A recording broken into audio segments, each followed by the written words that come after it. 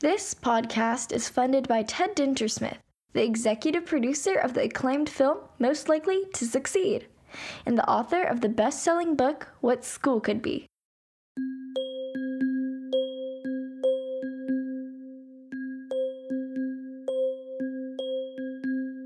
I'm Josh Rapoon, and this is the What School Could Be in Hawaii podcast. The first season of this podcast took the world by storm, racking up 14,000 downloads in 40 countries worldwide. Clearly, we tapped into a global hunger for ideas and stories from imaginative and innovative educators and education leaders engaging students across the Hawaiian Isles. In the middle of a pandemic, we pivoted and took the second season of this series virtual. I built a compact podcast studio in my home on Oahu, and physically distant guests call in via their mobile phones. In the last episode, I talked with Dan Gaudiano, the Academy Science Department head at Punahou School. Dan and I did a deep dive into science research, competency-based learning, design thinking, student travel, and much, much more. It was awesome. Today, I'll be talking with Buffy Cushman-Pates, the executive director at SEEKS, the School for Examining Essential Questions of Sustainability. SEEKS is a secondary public charter school in Honolulu, Hawaii, founded in 2013. It currently serves approximately 180 students in 6th, 7th, and 8th grades. SEEKS offers a community-focused, interdisciplinary, project-based, tuition-free secondary school experience for Oahu families. In 2010 and 2011, Buffy was honored with an Albert Einstein Distinguished Educator Fellowship. She served her fellowship year at the National Science Foundation's Office of Legislative and Public Affairs. Buffy completed her master's in school leadership at the Harvard Graduate School of Education in May 2012. This interview is particularly wonderful for me because I was on the team Buffy assembled to write SEEKS Charter. Buffy has been a strong and clear voice for education redesign in Hawaii. She is a member of the Hawaii Innovative Leadership Network and a mentor to other public, private, and charter school leaders in this state. And now, here's my conversation with Buffy Cushman-Pates.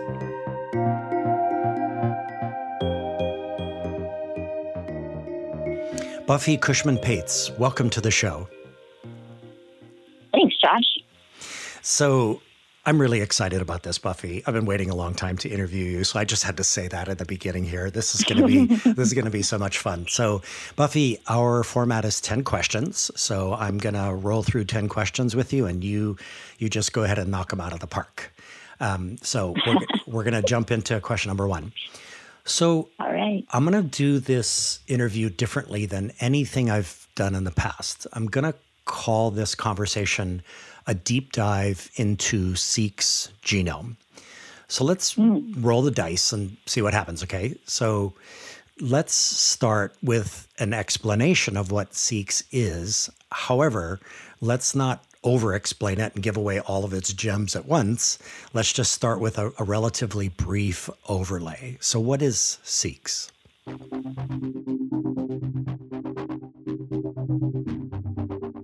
SEEKS is the School for Examining Essential Questions of Sustainability, and the name really does describe what it is and what we do. And, had you asked me to describe this succinctly a year or two ago, it's really hard. It was hard to do an elevator pitch, but I've been really working on thinking about, what are the key elements of the model, and it's this. First, community. And I like to think about this in terms of an analogy with a seed sprouting into a tree. But the most important part of all that, the foundation, is the soil. And community is the soil of everything we do at SEEKS. We have a lot of explicit structures to build, maintain, and if necessary, restore community. And we think of community as the soil. The seeds that get planted in that soil are the content, the disciplinary content knowledge. And we want not knowledge and skills. That happens in core content courses, math, science, English, social studies, arts. And it's really helping students learn to love the disciplines for the sake of them. Love reading for the sake of reading. Love math because it's cool and interesting. Science because it helps you understand the world around you. So the content are the seeds that get planted in that soil. But then we want to make sure that we nurture and water that soil. And we do that, nurturing and watering, in our interdisciplinary project-based courses that we call EQS, our Essential Question of Sustainability course. And that is a multidisciplinary course taught by multiple teachers. And in most years, it's a multi-age course. And it's 8 hours a week, 2 hours a day, 4 days a week, where students are examining essential question of sustainability over the course of a year and really digging deeply into complex issues, and then ultimately developing a project, a teacher-led project first semester, and then a project that they've designed themselves for second semester. So that's the place where they can apply the skills and tools they learn from those seeds. They can water those seeds in that afternoon course. Now, our basic theory here is that this combination of community plus content plus interdisciplinary project-based courses helps students develop what we call our sustainability skills. And those sustainability skills are basically our learner profile: thinking systemically, managing effectively, reasoning analytically, collaborating productively, and communicating powerfully. And our theory of action is that students will develop those skills through the combination of the community, the content courses, and the EQS courses. And so they demonstrate, they basically sprout those sustainability skills. And then our ultimate goal is that seekers will be stewards of planet Earth and healthy, effective citizens of the world. And we're helping them develop all of those things over their time at SEEKS so that they can ultimately grow into trees. That's the basic model. Awesome. And so it seems appropriate. Where is SEEKS located? And I understand that you have a unique relationship with a public school here in Hawaii, a regular public school. Yes, a DOE public school. We currently share the campus with Kaimuki High School. That's not necessarily a forever relationship. And it was, so one of the things we've really been thinking about a lot lately in both, well, let me answer your question directly. First, we were in Kaimuki, on the edge of Kaimuki Kahala at the Salvation Army property where we rented for 4 years. Then we moved to the campus of Kaimuki High School. Right now we exist in sort of the virtual space. And we really pride ourselves on being adaptable. One of the founding principles of our school is that a learning environment is composed of its community, cultural values, and physical surroundings. And so our school has adapted as it has been in different environments. And that's actually one of the fundamental principles of our school is becoming the learning environment that we are based on who we are and where we are. Okay. Does that answer your question? Yeah, absolutely. That's perfect. And we'll come back to that adaptation issue at the very end of this interview. So, okay. So here's the second question. Buffy, you earned a Bachelor of Science in Geology from the University of Florida. Go Gators. Mm-hmm. And you that's right. And you earned a Master's in Science and Geology and Geophysics from the University of Hawaii at Manoa.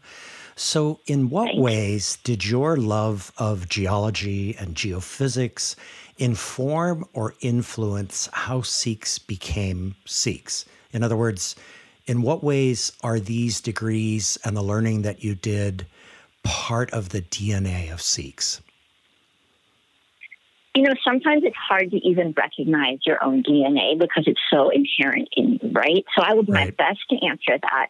And I'll say, I'm going to start with this. What I love about geology, what hooked me on geology was plate tectonics. Plate tectonics explains everything about the natural world around us. I mean, not really everything, but really at this meta scale, this concept of these plates moving around relative to each other explain mountains, explain ocean basins, explain rivers, and then all the erosion and deposition. So these meta processes, I found them just so engaging and helped me, they shaped my worldview basically once I got exposed to them in college. And I think that also the thing about being a geologist in geology is that you understand time and a really different time scale. Geologic time is, over millions and millions of years. And you get to examine how the Earth has changed over time. And I think that really gives, this inherent understanding of elements of sustainability, really, or elements of how the planet works, which then makes you all the more aware of what's happening with our planet right now and on what time scale. And that time scale is so different than the time scale that's happened naturally through Earth's history. So that's the way geology influences Sikhs, but I think also that geology is so inherently, like, you can learn about it in a book, but it doesn't mean much. When it really becomes meaningful, and for me, the most powerful experience for me was when I was in an honors class in my undergrad at University of Florida, and my professor showed us a video that he had taken from the bottom of the ocean in the Alvin submersible of black smokers at the hydrothermal vents at a mid-ocean ridge. And it just came alive. And I gave myself chicken skin right now just thinking about it. I remember, yes, me too. I remember sitting in that basement. The geology department was in the basement. I remember sitting in that small classroom watching that video and just my mind exploding. That guy standing right there at the front of this classroom took this video at the bottom of the ocean. It was just this like, oh my God, science is like a thing. It's being done by people. It just shifted my brain just shifted in that moment from science being a thing that was in a book, a set of facts, to science being real, alive, based on observations, based on what humans are doing. And it shifted everything for me. And I think honestly, just a big part of my drive as an educator is just bummed that it took me till I was almost 20 years old to have that experience and that understanding of science. And I want that for students so much earlier because it shaped my worldview. But I was 20. I could have done so much more. I was smart. I was talented. I was capable. I could have done so much more if I had a worldview that was more helpful in really understanding how the world works. And so I think that Sikhs is at some level designed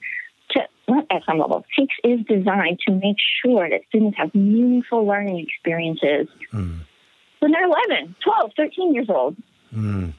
And wow, you've already, we're only 10 minutes into this, Buffy, and you've already given me an awesome gift, which is, here in 2020, oh my God, how is it not possible to be kind of freaked out about what's happening in the world and everything that's going on in the world?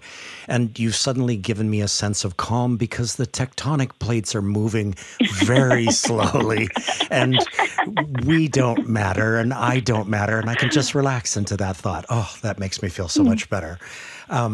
So perfect. So actually that's a great segue into this question, which is, back in 2010, while you were teaching science at La Pietra Hawaii School for Girls, you did something called the Teacher at Sea Groovy Cruise to the Galapagos Islands, where you did, in fact, a deep dive to the bottom of the ocean in Alvin, a famous diving submarine.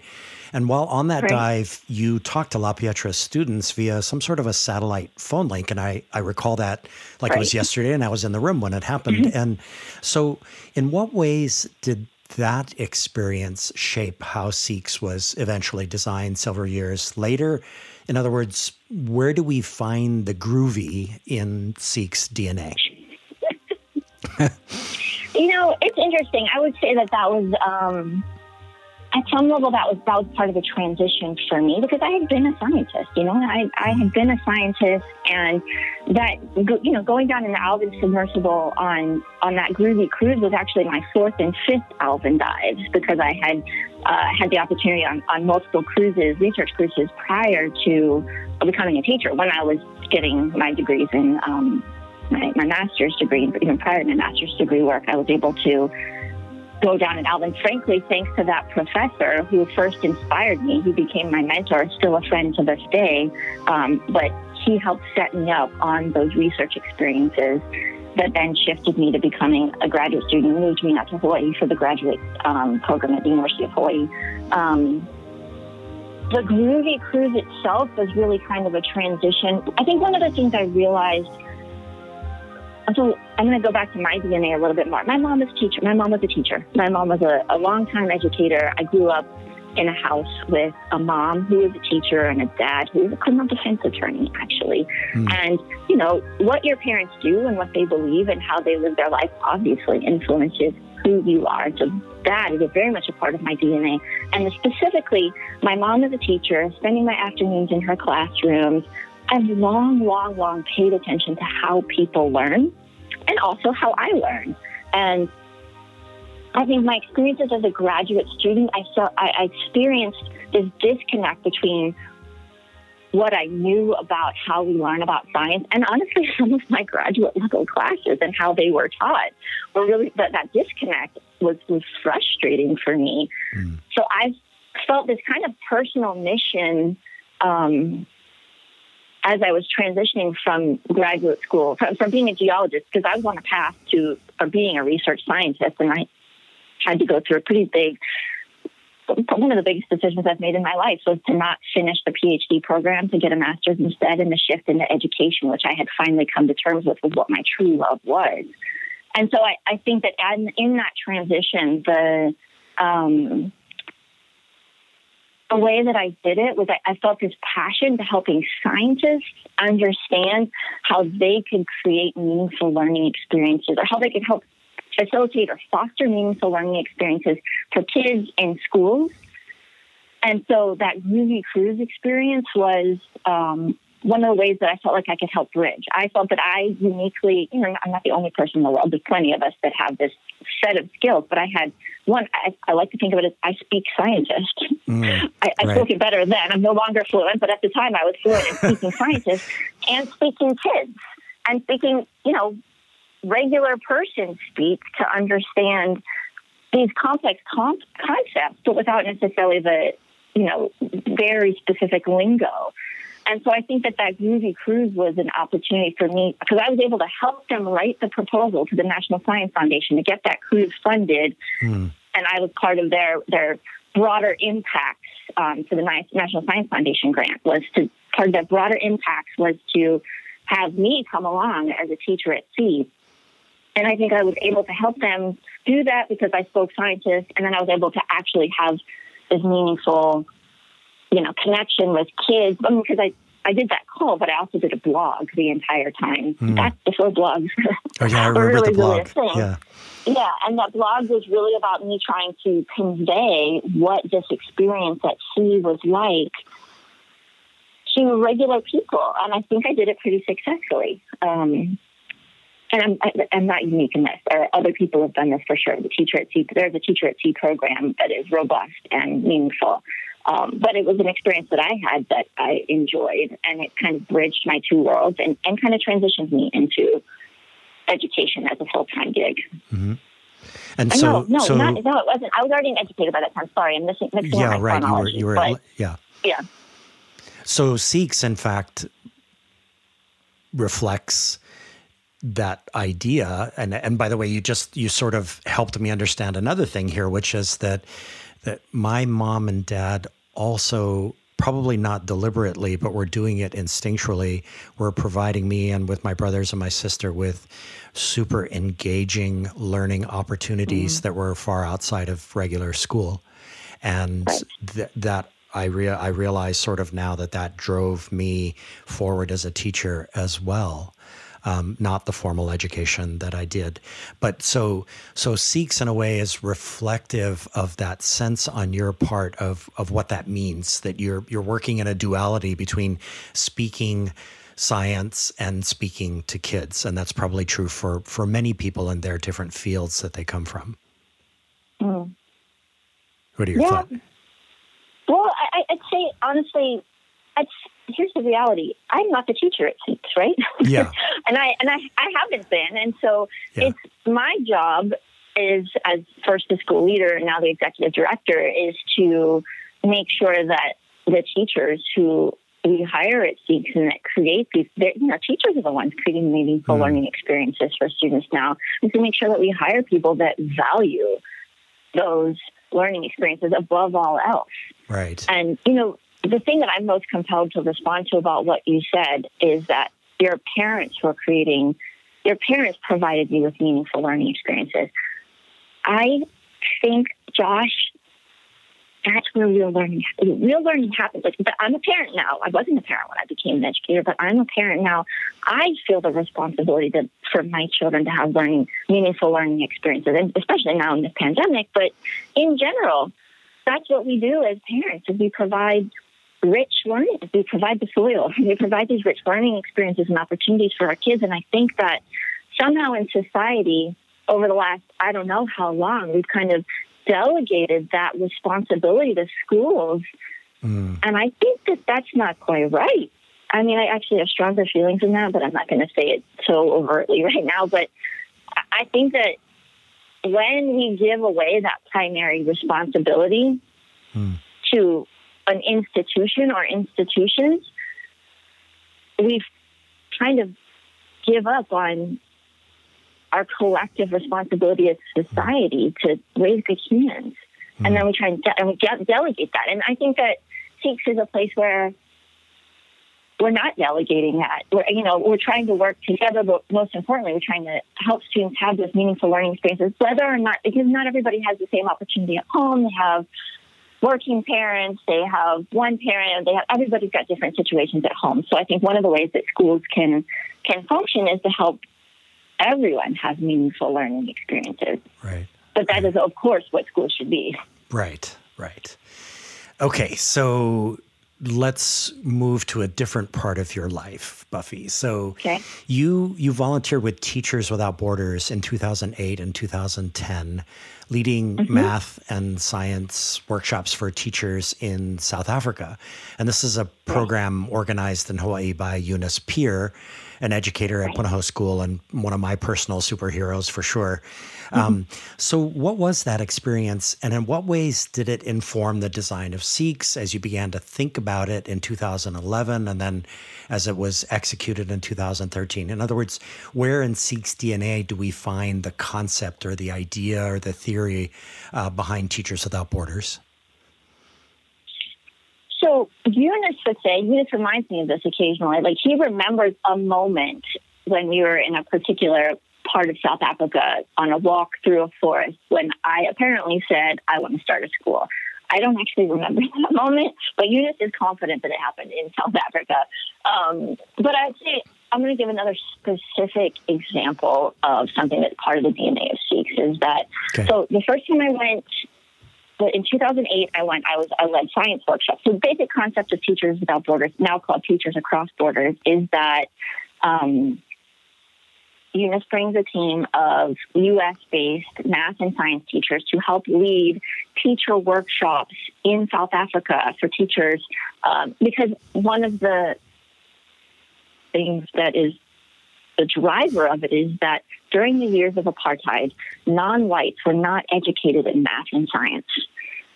But now, in post-apartheid years, the folks have to teach math and science who didn't necessarily have explicit education in math and science. And so one of the things that we did in the Teachers Without Borders program is to just go peer-to-peer, lead peer-to-peer workshops and say, and they don't have a lot of resources and they have large classes. And so we would try and share with them some experiential ideas that we had for what we were able to do in some math classes and some science classes. And in some opportunities, we ended up, teaching the concepts at the same time as we taught them how to teach the concepts.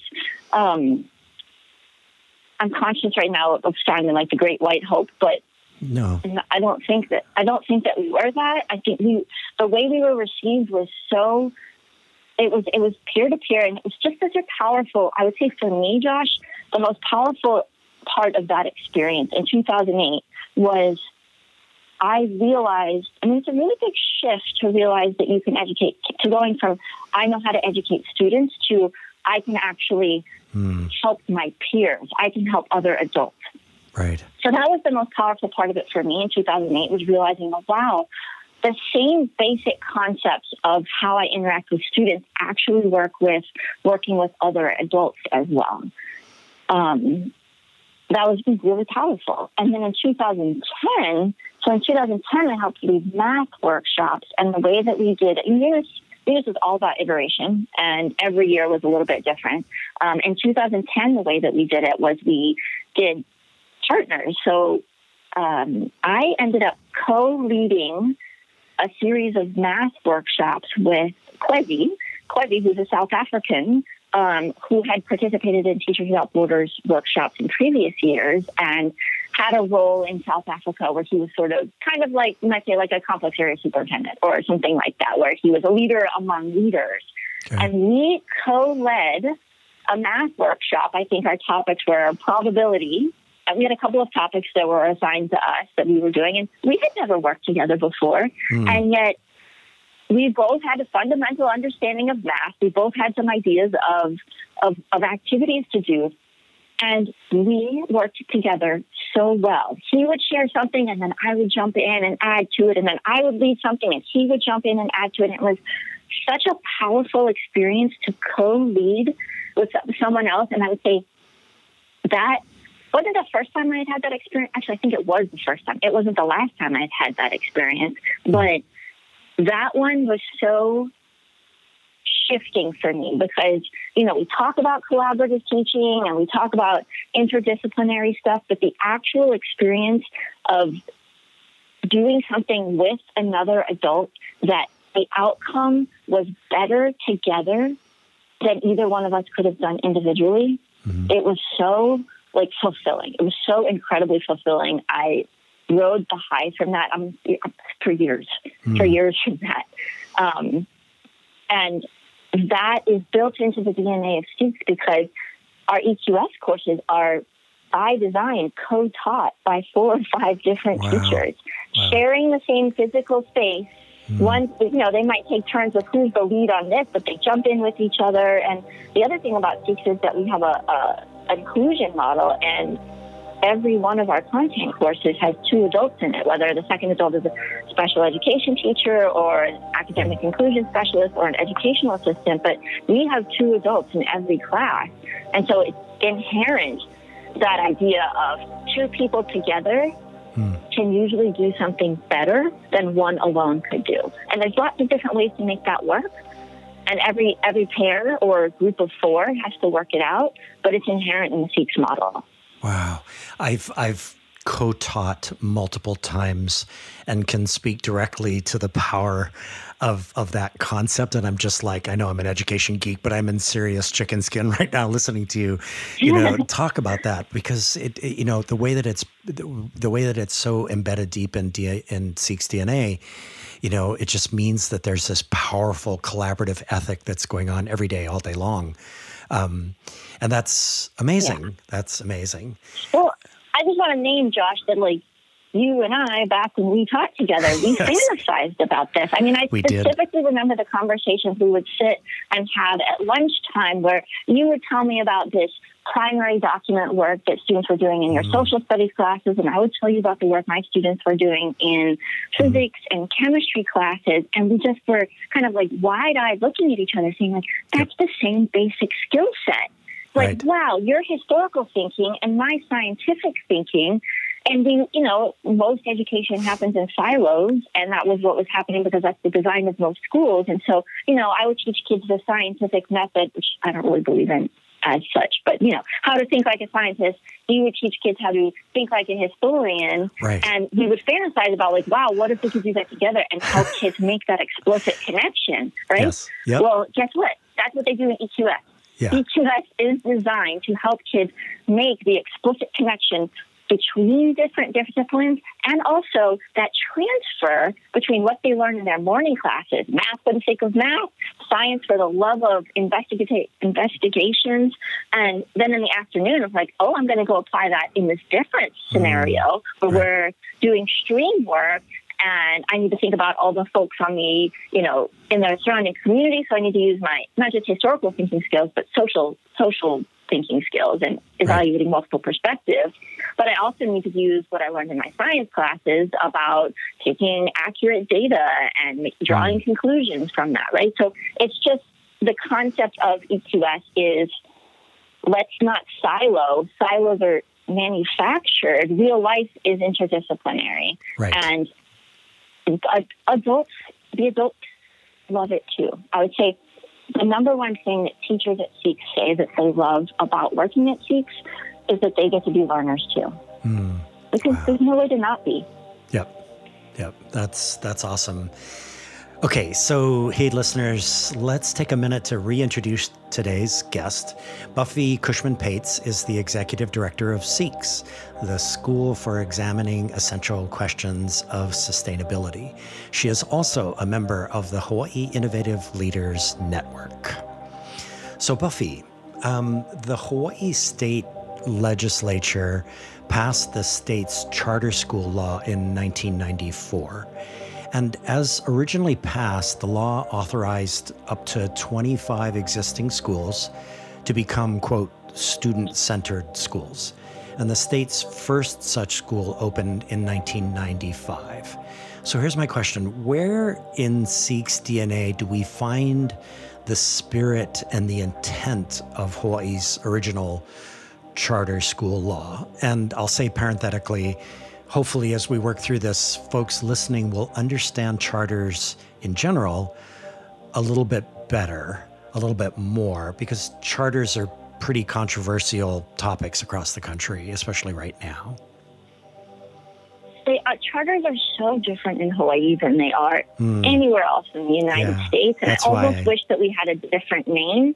I wish that charters could be called innovation schools or something, or community-based schools, because I think that's the place where what we do at Seeks is really in the spirit of the original concept of charter schools, which now I just want to name that there's multiple different things.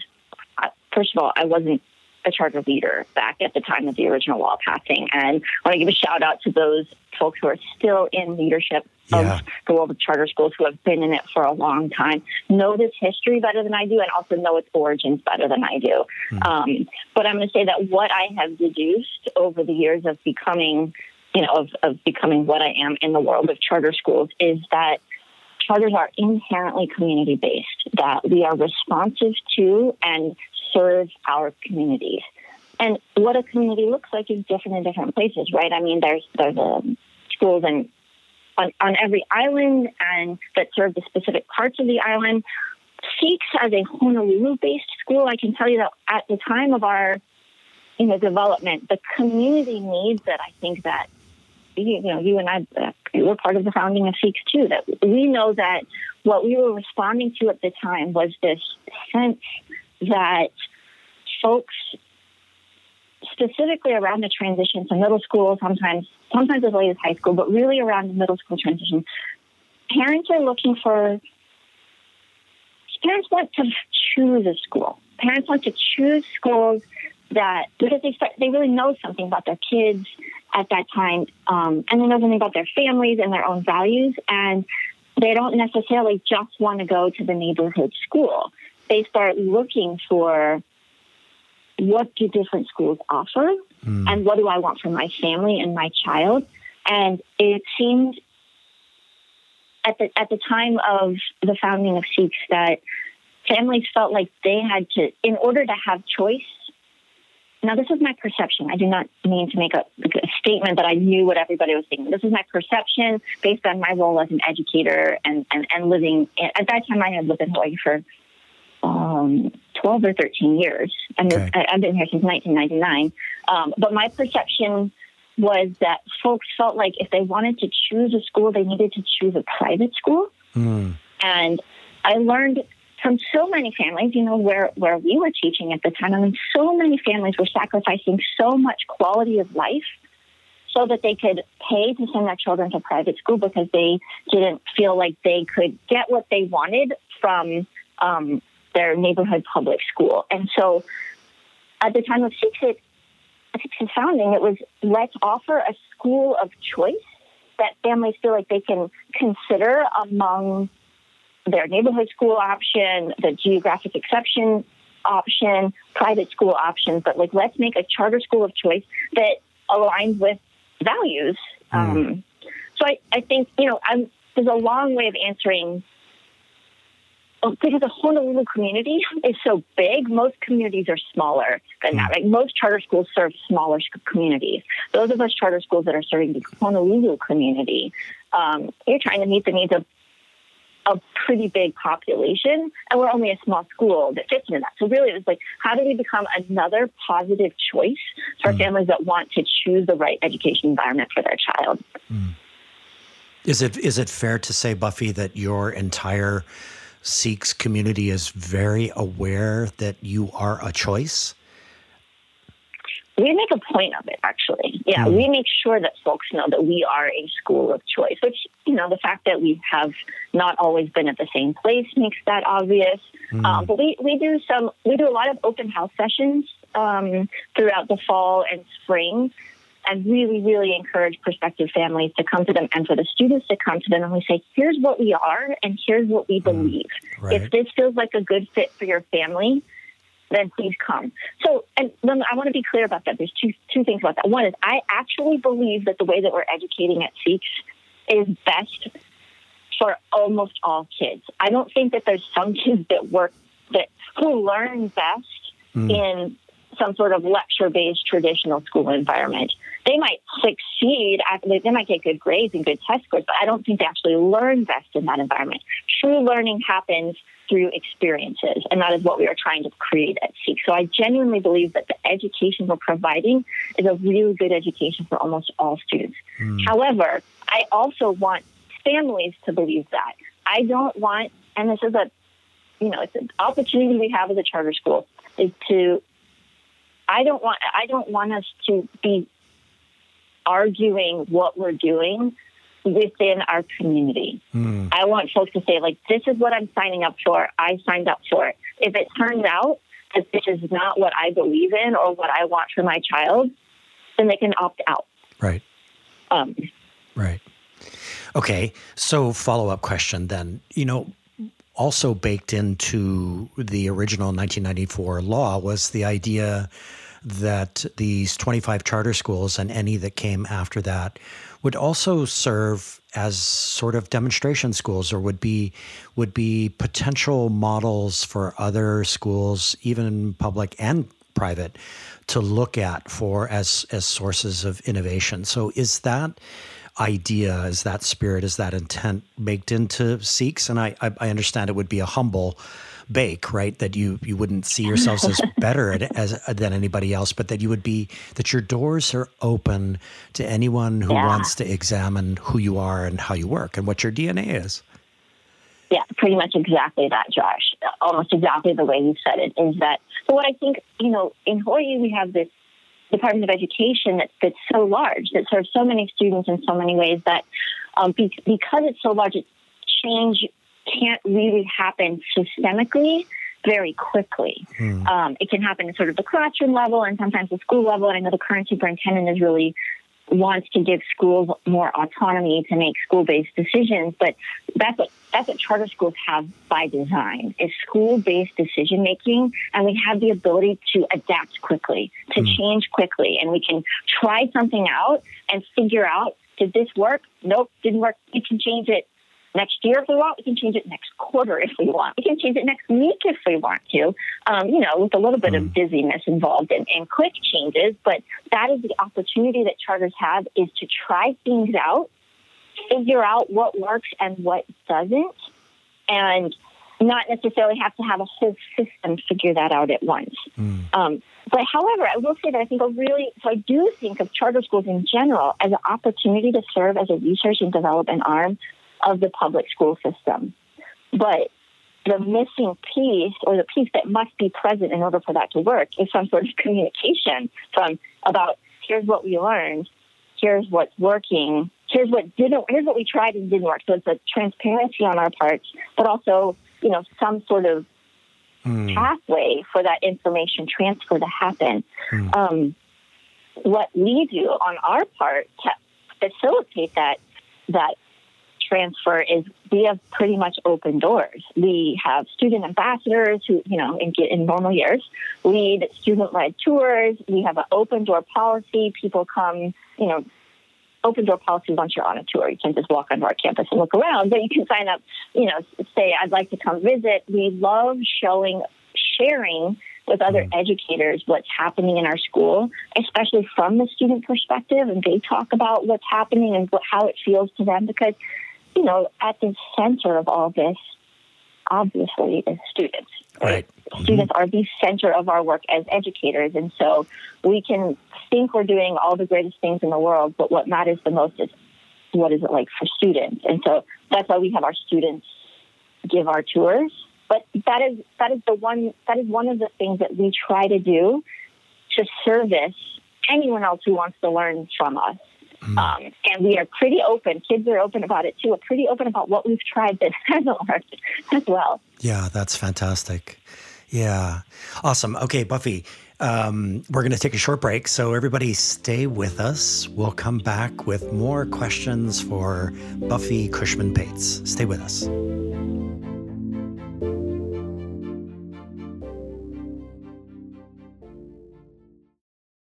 This is Guy Kawasaki. If you want to learn how to be a remarkable person, please check out my podcast, Remarkable People. I interview people like Roy Yamaguchi, Margaret Atwood, Jane Goodall, Stephen Wolfram, Steven Pinker, Ariana Huffington, and Steve Wozniak. The point of the podcast is to help you become a little bit more remarkable. To learn more, go to remarkablepeople.com. Thank you. Hawaii's business people and professionals want to support our public high school students across the state, like me, Law Yagovich, a senior at Ku'uku High School. And Hawaii's teachers and other educators want classroom speakers, curriculum advice, contest judges, mentors, and other support from businesses and nonprofits. The Climb High Bridge is Hawaii Department of Education's official platform to connect the two communities. It's like Match.com, specifically designed to connect businesses and schools. Learn more by sending an email to info@climbhigh.org. That's spelled CLIMBHI.org. Hi, friends. Toy Hirschman here from the EntreEd Talk podcast. I am super excited to support the What School Could Be in Hawaii podcast, hosted by none other than the amazing Josh Rappoon. And I also want to give a big shout out to all of the incredible educators in Hawaii who are doing unreal things in the entrepreneurship and design-based thinking spaces. I hope you all subscribe and listen to What School Could Be in Hawaii. And also, hey, why not check out the EntreEd Talk podcast, where we interview stellar entrepreneurial educators and entrepreneurs from across the country and globe. I cannot wait to connect with you. My name is Josh Rappoon, and this is the What School Could Be in Hawaii podcast. Today, we are with Buffy Cushman-Pates, the Executive Director of SEEKS, the School for Examining Essential Questions of Sustainability. So, Buffy, you and I taught together at La Pietra, Hawaii School for Girls. While I was teaching history, Hawaiian studies, and economics, you were teaching chemistry, physics, geology, and math. And we founded La Pietra's National Honor Society together. We worked together on La Pietra's faculty forum and also reevaluating its block schedule. And you also advised its Green Club and independent projects and much more. So here's my question. Josh, do you remember all that about me, or is that on my resume? No, well, it's partly from your resume, but also partly what I remember together. And so in what ways did your experience teaching at La Pietra manifest itself in the DNA of SEEKS, which would come later? And I want to just add a caveat to this question, which is in no way, shape, or form do I want to throw La Pietra under the bus.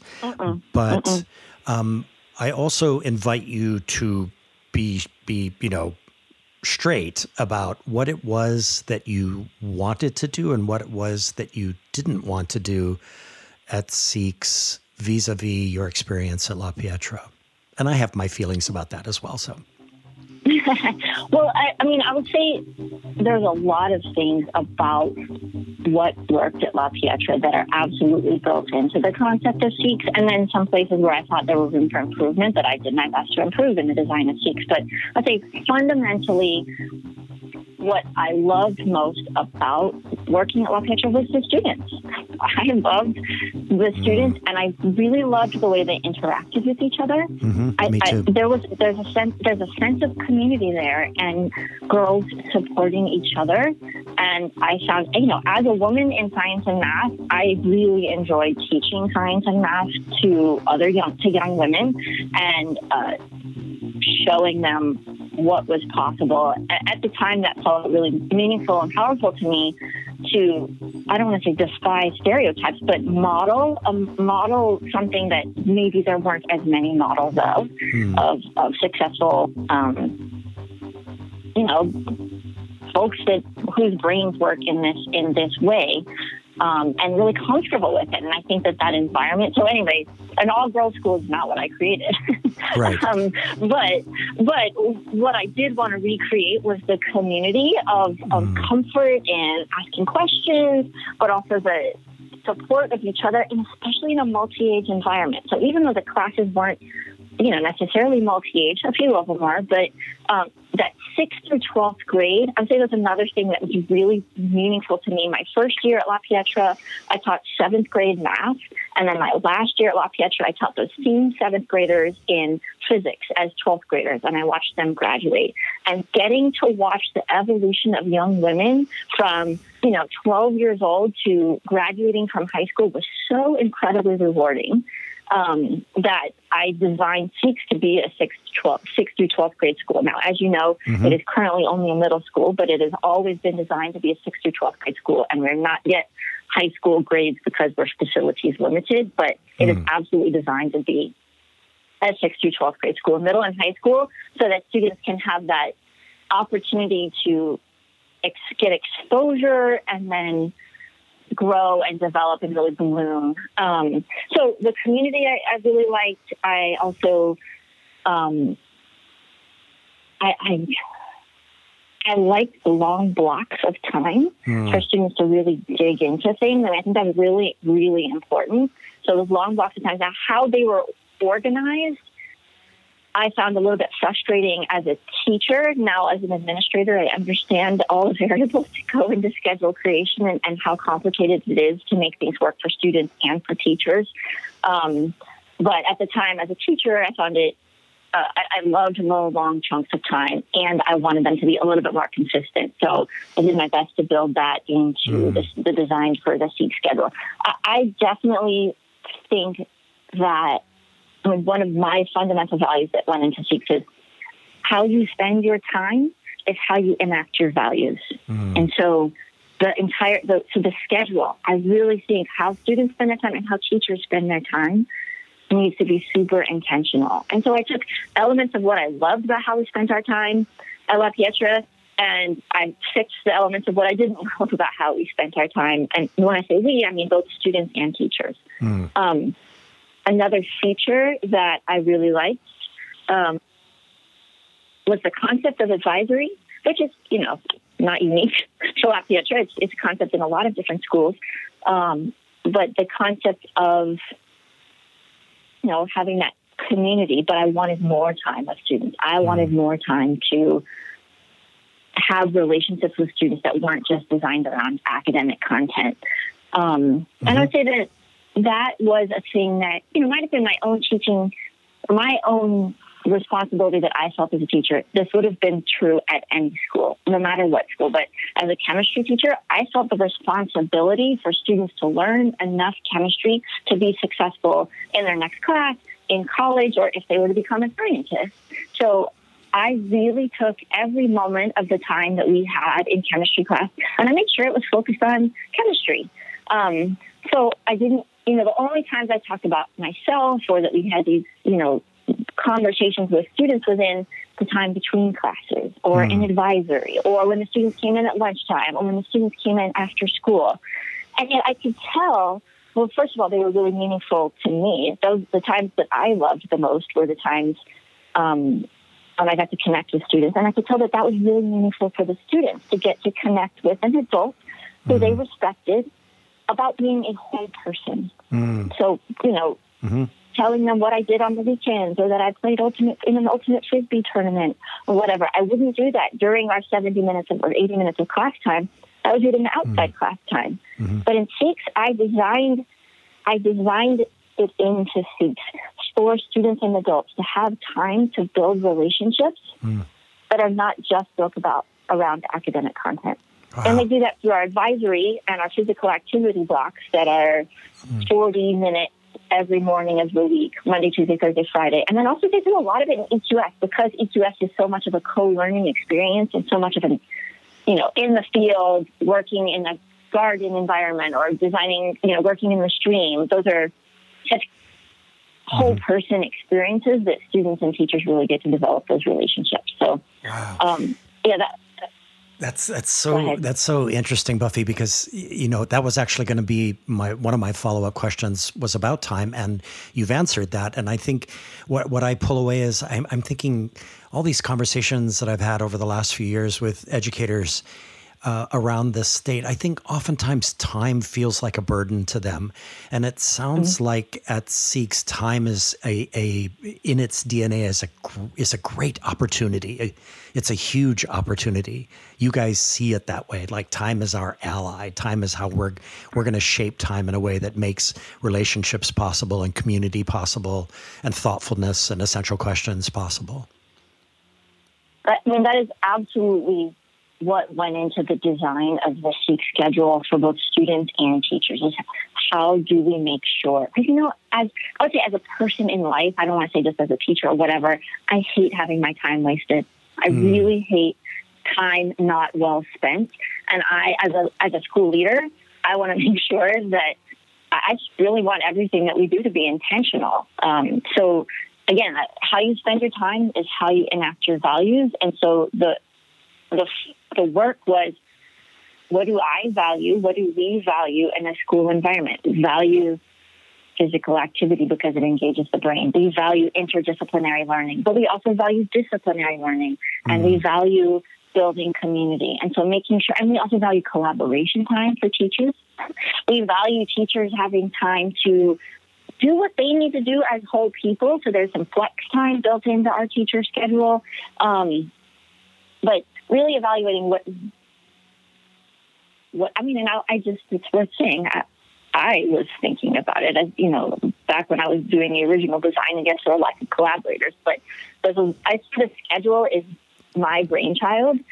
And it was really intentionally designed to make sure that everyone gets to spend their time in ways that reflect the values of the school. And I think that gets back to, if it doesn't reflect your values as a parent, as a student, as a teacher, then that's okay, but it just isn't necessarily the right place for you. Right. Because this is what we value. So try and be really clear about that. But Josh, I don't want to make it sound like we don't all feel pressed for time. Oh, yeah. We do. Yeah. Every day, it is my number one stressor. Time stress is my number one stress as a working parent, as a person who's involved in a lot of different things, as a school leader. But one of my best friends said to me one time when I was like, I'm so busy, I don't have enough time. She said, Buffy, we all have 24 hours in a day. Right. Nobody has any more time than anyone else. And I think it's true. I mean, obviously it's true. It's obviously true. But I thought it was a really good perspective of we all just have to decide, how am I going to slice up my time? Because there's only 24 hours in a day for every single one of us. And so we've got to be thoughtful about, how do I want to spend those 24 hours? And I really think that each one of us needs to own that for ourselves. I want students to feel like they own that for themselves too. And yes, of course, there are structures and systems that we're a part of that make some of those decisions for us, including the concept of school, right? Right. Right. Yeah. And faculty meetings and whatever. But still, even within those, I think we can design structures, and we've intentionally designed structures that say, okay, well, now we're going to spend this time on this, and now we spend this time on this. But then it still takes work to be intentional and making sure that every moment is towards something you value. Right. Okay, so related question. Again, same sort of preamble about the time that you and I spent together at La Pietra. Our approach to grading student work at La Pietra, and also for me in other contexts as well, when I taught at Ilani, it was conventional and traditional. Yet Seek's approach to assessing student work is very, very different. So why? If we had to trace the DNA of Seek's approach to assessing student learning and development, where would that tracing take us?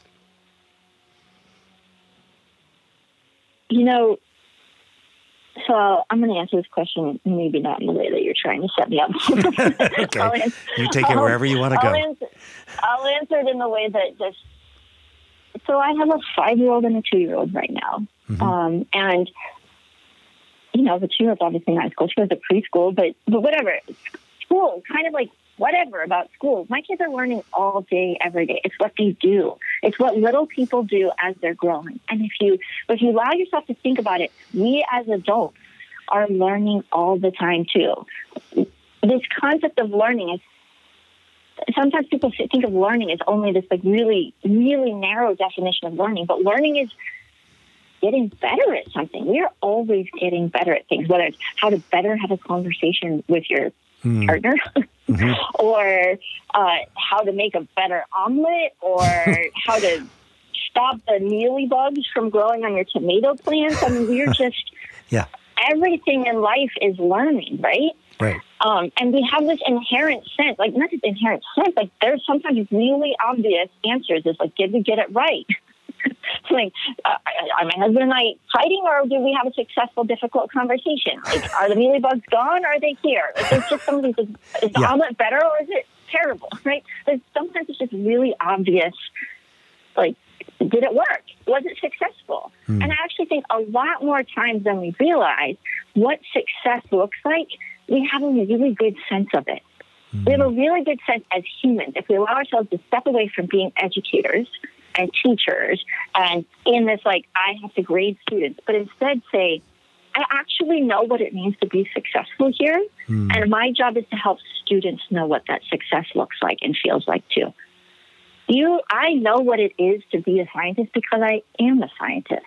You know what it's like to really think like a historian because you do it too, right? Yep. Our job is to help students get that deep sense of what mastery looks and feels like. And so this is always constant work because it takes some unlearning, right? We were all graded. Like that grading, that concept it takes the ownership of what success looks like away from the learner and gives it to someone else. And I mean, it's a fine line, right? Because there are things that adults do know better than students just from the collection of experiences that we have.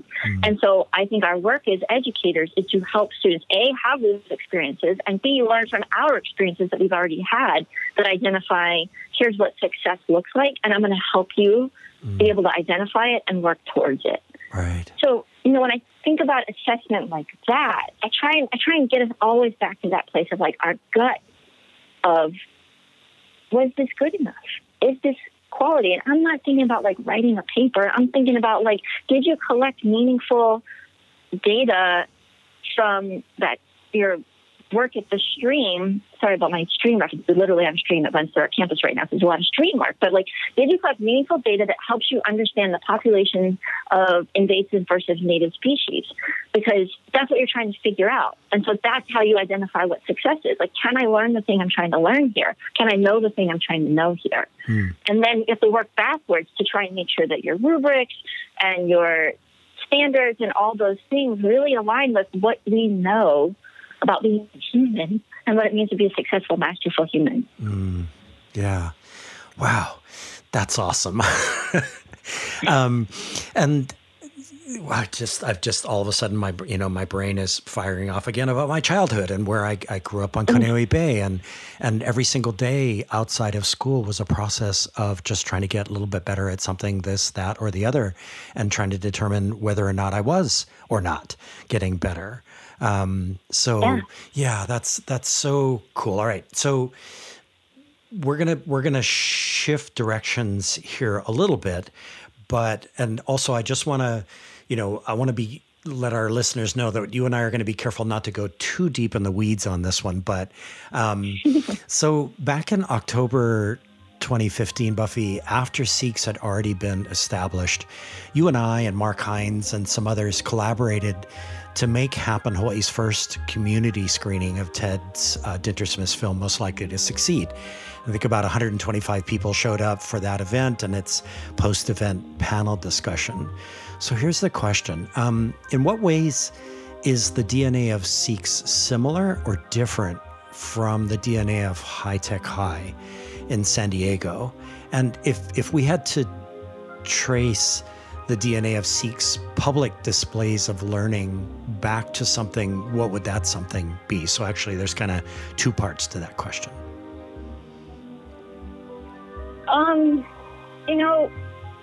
High Tech High was one of the many influences in the design of Seeks.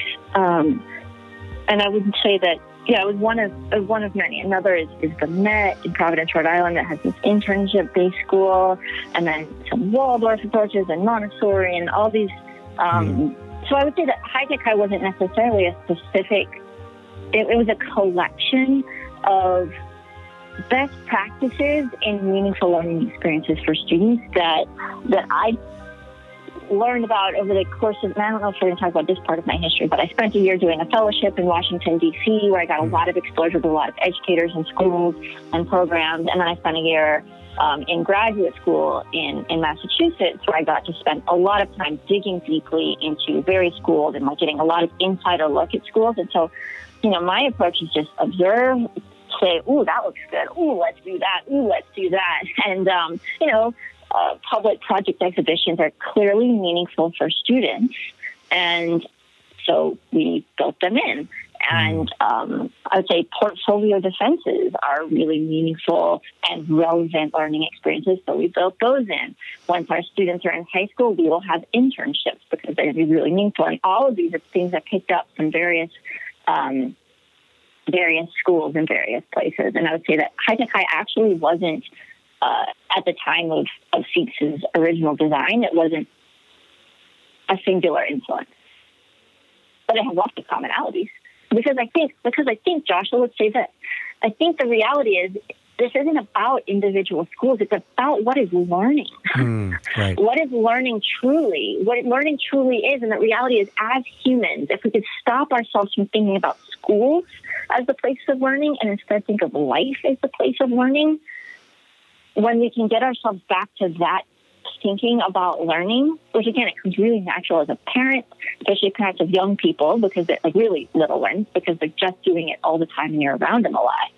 But when we can get ourselves back to that place of learning, then we want to design schools to make for really powerful learning experiences. And I think they know that at High Tech High, and they know that at the Met, and they know that at Alt School, and they know that at all these different, and lots, but let me just also name, at so many of our Hawaiian focus charter schools, where the learning is authentic and it's based in cultural values and it's based in the real people and place that we are in and what we're doing and what meaningful work looks like, and, how to care for an ahupua'a, because let's get back to the sustainability element of this, of we actually need to sustain ourselves and life on Earth in a meaningful, healthy way. And Hawaiian focused charter schools are just really it's inherent in the design of so many of them. So there's so many different schools and school designs that have influenced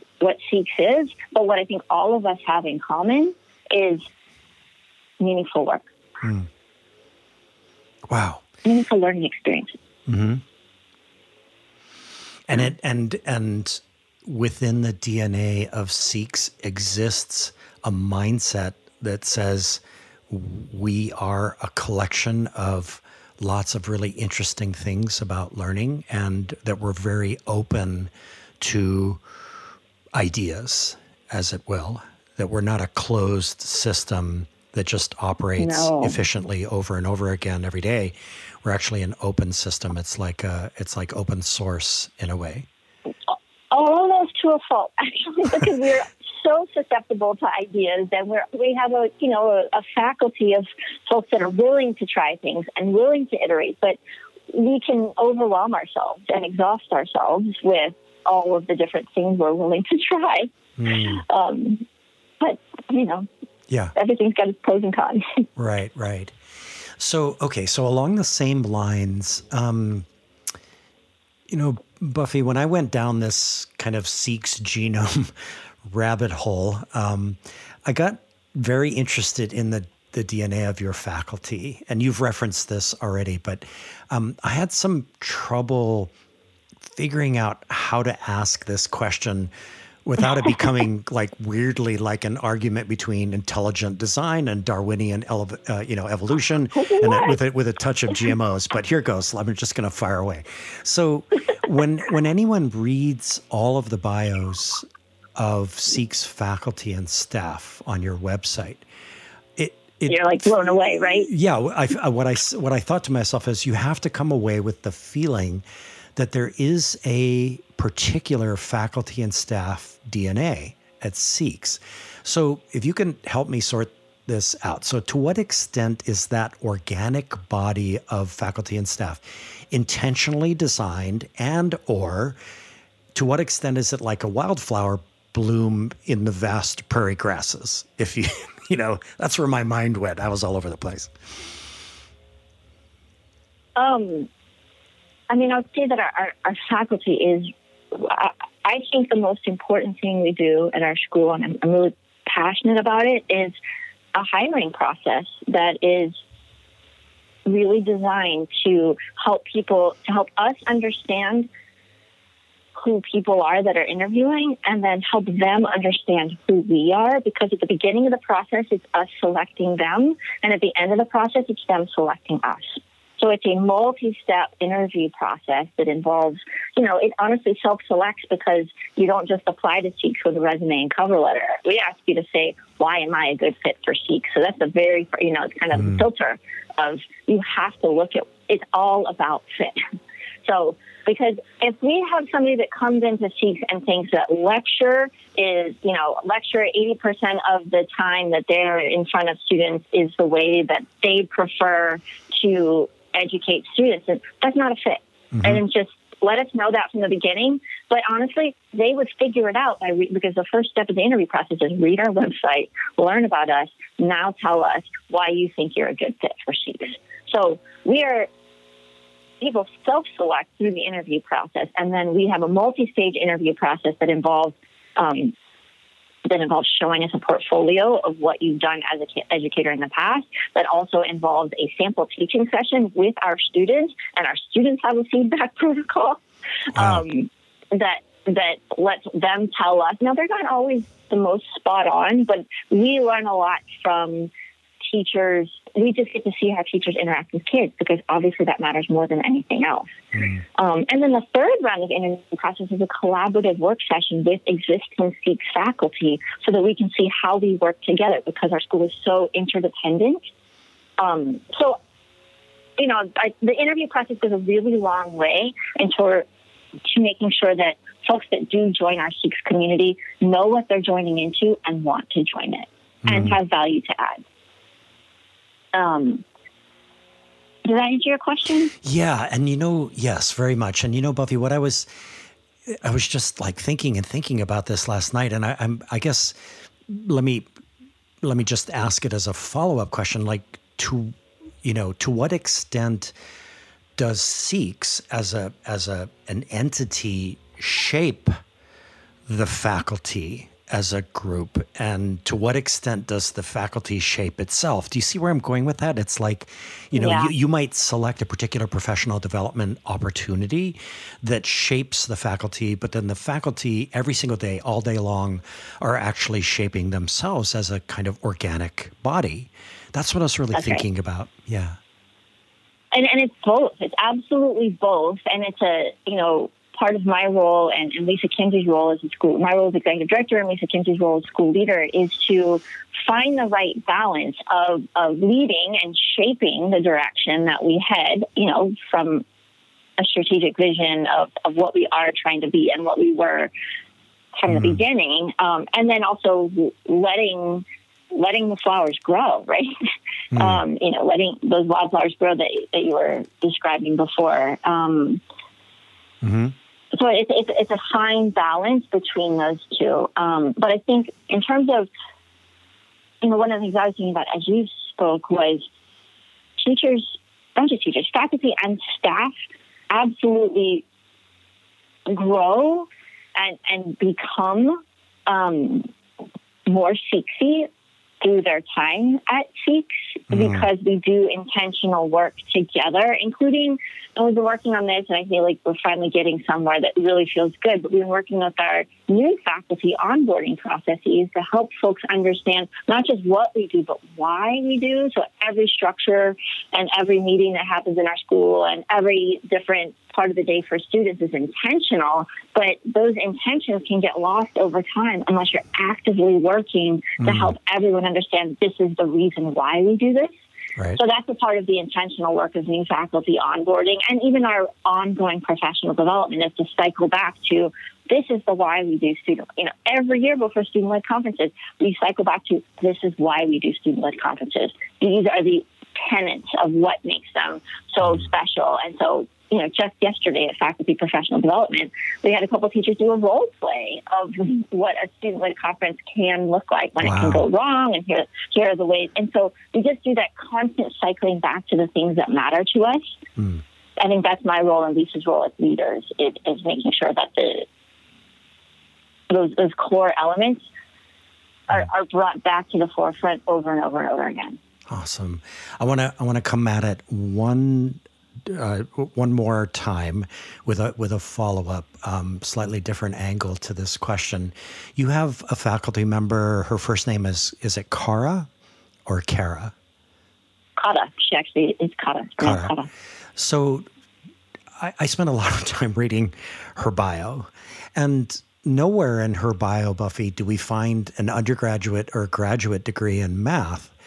On the contrary, she majored in psychology and minored in French. And yet she's one of your math teachers. And I was struck that was true for several people on your staff. So what are your thoughts about that? Oh, I have so many thoughts about that. Let me first give a few props to Doc Shad, because Kata Shadrin just within the last few months finished her EDD and is now a Dr. Shadrin, and the students have dubbed her Doc Shad. And so I doubt awesome. that actually shows up on her bio yet. No, not yet. But I have a lot of thoughts about that, Josh, because I also taught math, and nowhere in my background did it say that I was, that I have any degrees in math. But, I could go really deep with this question a really long way, and I'll go with when I went to college over 20 years ago, I didn't know what I was doing.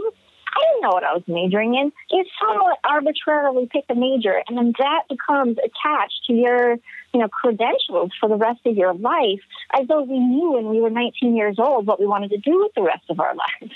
I actually want my students to have some sense of what they want to do with the rest of their lives, but I don't think 20 or more years ago that was normal for folks to really know what they wanted to do for the rest of our lives. So you get a degree, and I think more than anything, my thoughts on this is that college is more about the experience of college and the learning that comes from the experience of college, and not so much about the specific degree you get, and that your actual ability to be successful and have pedagogical content knowledge comes from content knowledge, but also from the experience of teaching. And Kata has a degree in elementary education, and so she teaches 6th grade math, which is considered part of the elementary credential.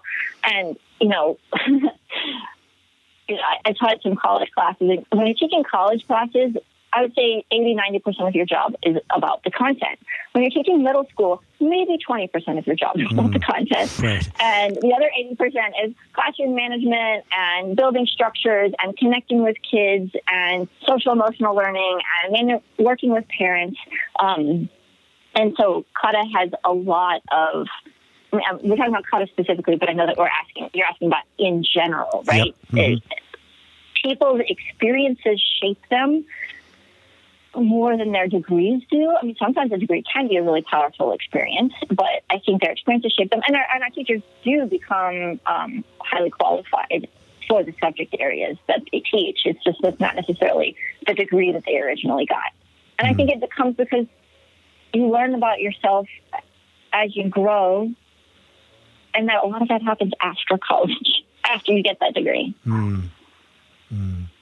I remember, Buffy, that, I don't have a degree in government. I don't have a degree in civics or anything related to that in sociology.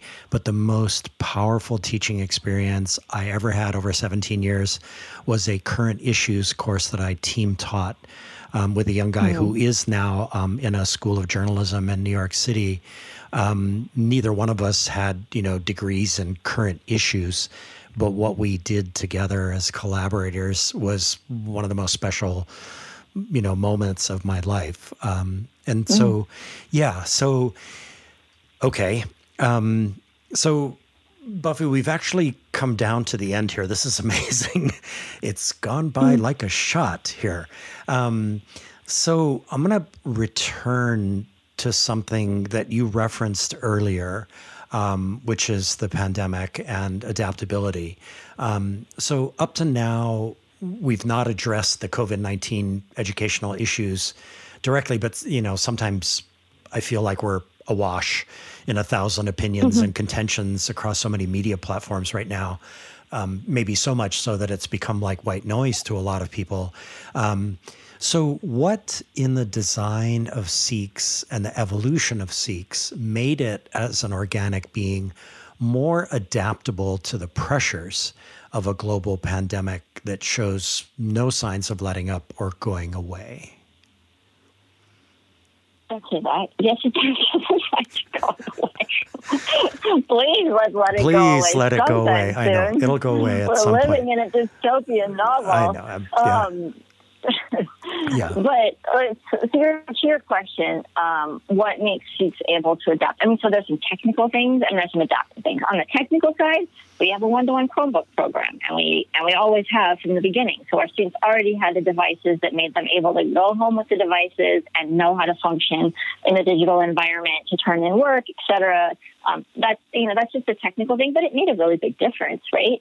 Also, we have teachers.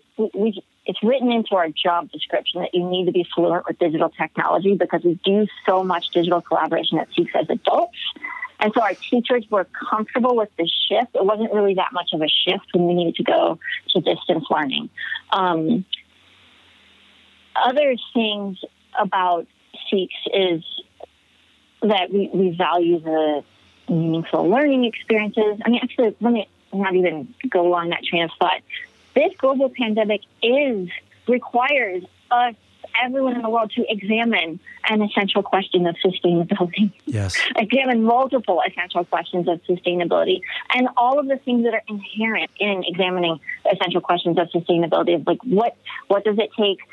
What does it take for our society to continue to exist? Do we want society to continue to exist as it has been? How do we keep ourselves and those around us healthy? And so many more essential questions. But what do our leaders have to consider as they're making decisions about what's best for the collection of us, rather than any individual sector or set of specific people? I mean, it's such complicated, complex stuff.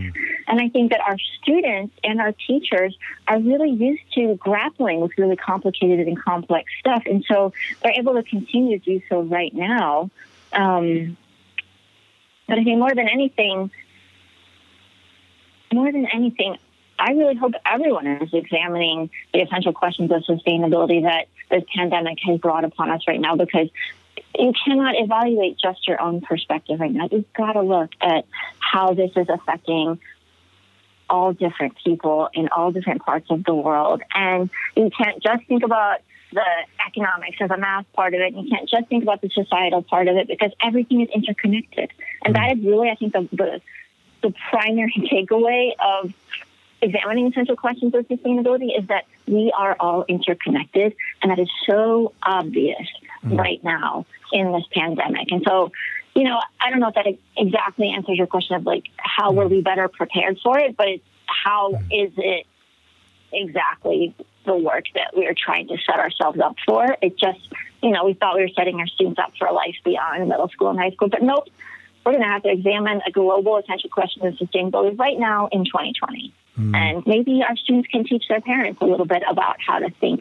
Not that we have brilliant parents too, but just the act of thinking about complex things makes us more able to think about complex things and have more empathy and compassion for each other. And I think Buffy, what really strikes me, going back to the previous question about your faculty, is that what all of that hard work that you've done with people over the years, with your faculty and staff, with your parent community, with your student community, and all of your community partners who help you in the learning process, all of that intentional relationship work is part of the process of surviving a really difficult moment like this.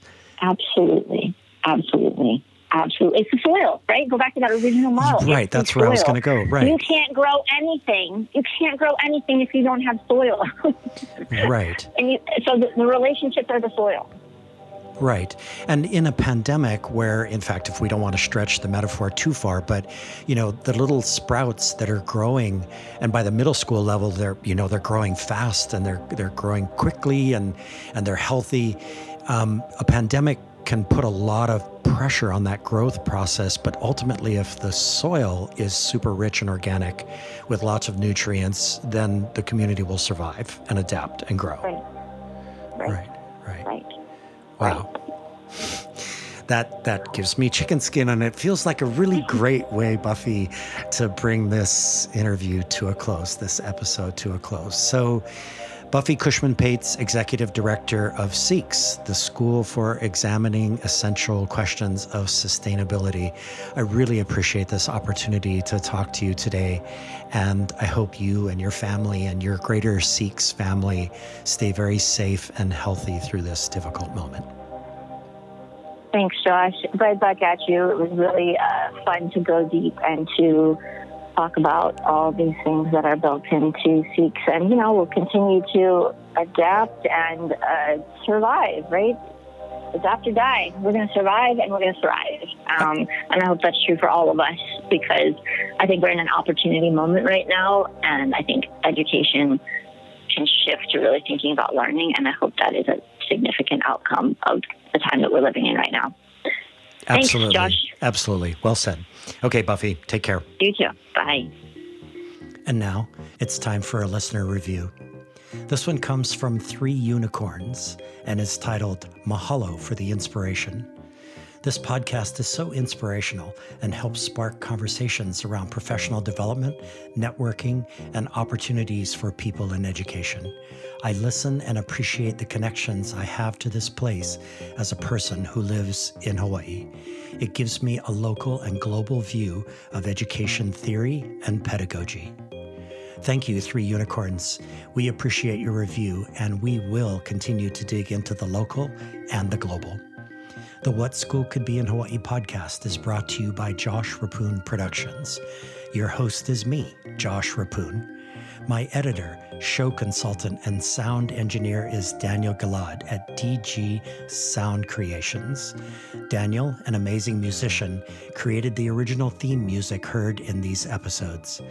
To learn more about Daniel or to hire him for your next music gig, see our show notes, where you will find his email address and Facebook URL. This series is funded by education change agent Ted Dintersmith, executive producer of the documentary film Most Likely to Succeed, and author of the best-selling book What School Could Be. Send your feedback to mltsinhawaii@gmail.com. Follow us on Twitter and Instagram @MLTSinHawaii. Also, please like our Most Likely to Succeed in Hawaii Facebook page and YouTube channel. If you like this series, please give us a rating and review at your favorite podcast store. Please stay safe, wear your masks, stay socially distant from one another, and bring kindness and compassion into the world. See you soon.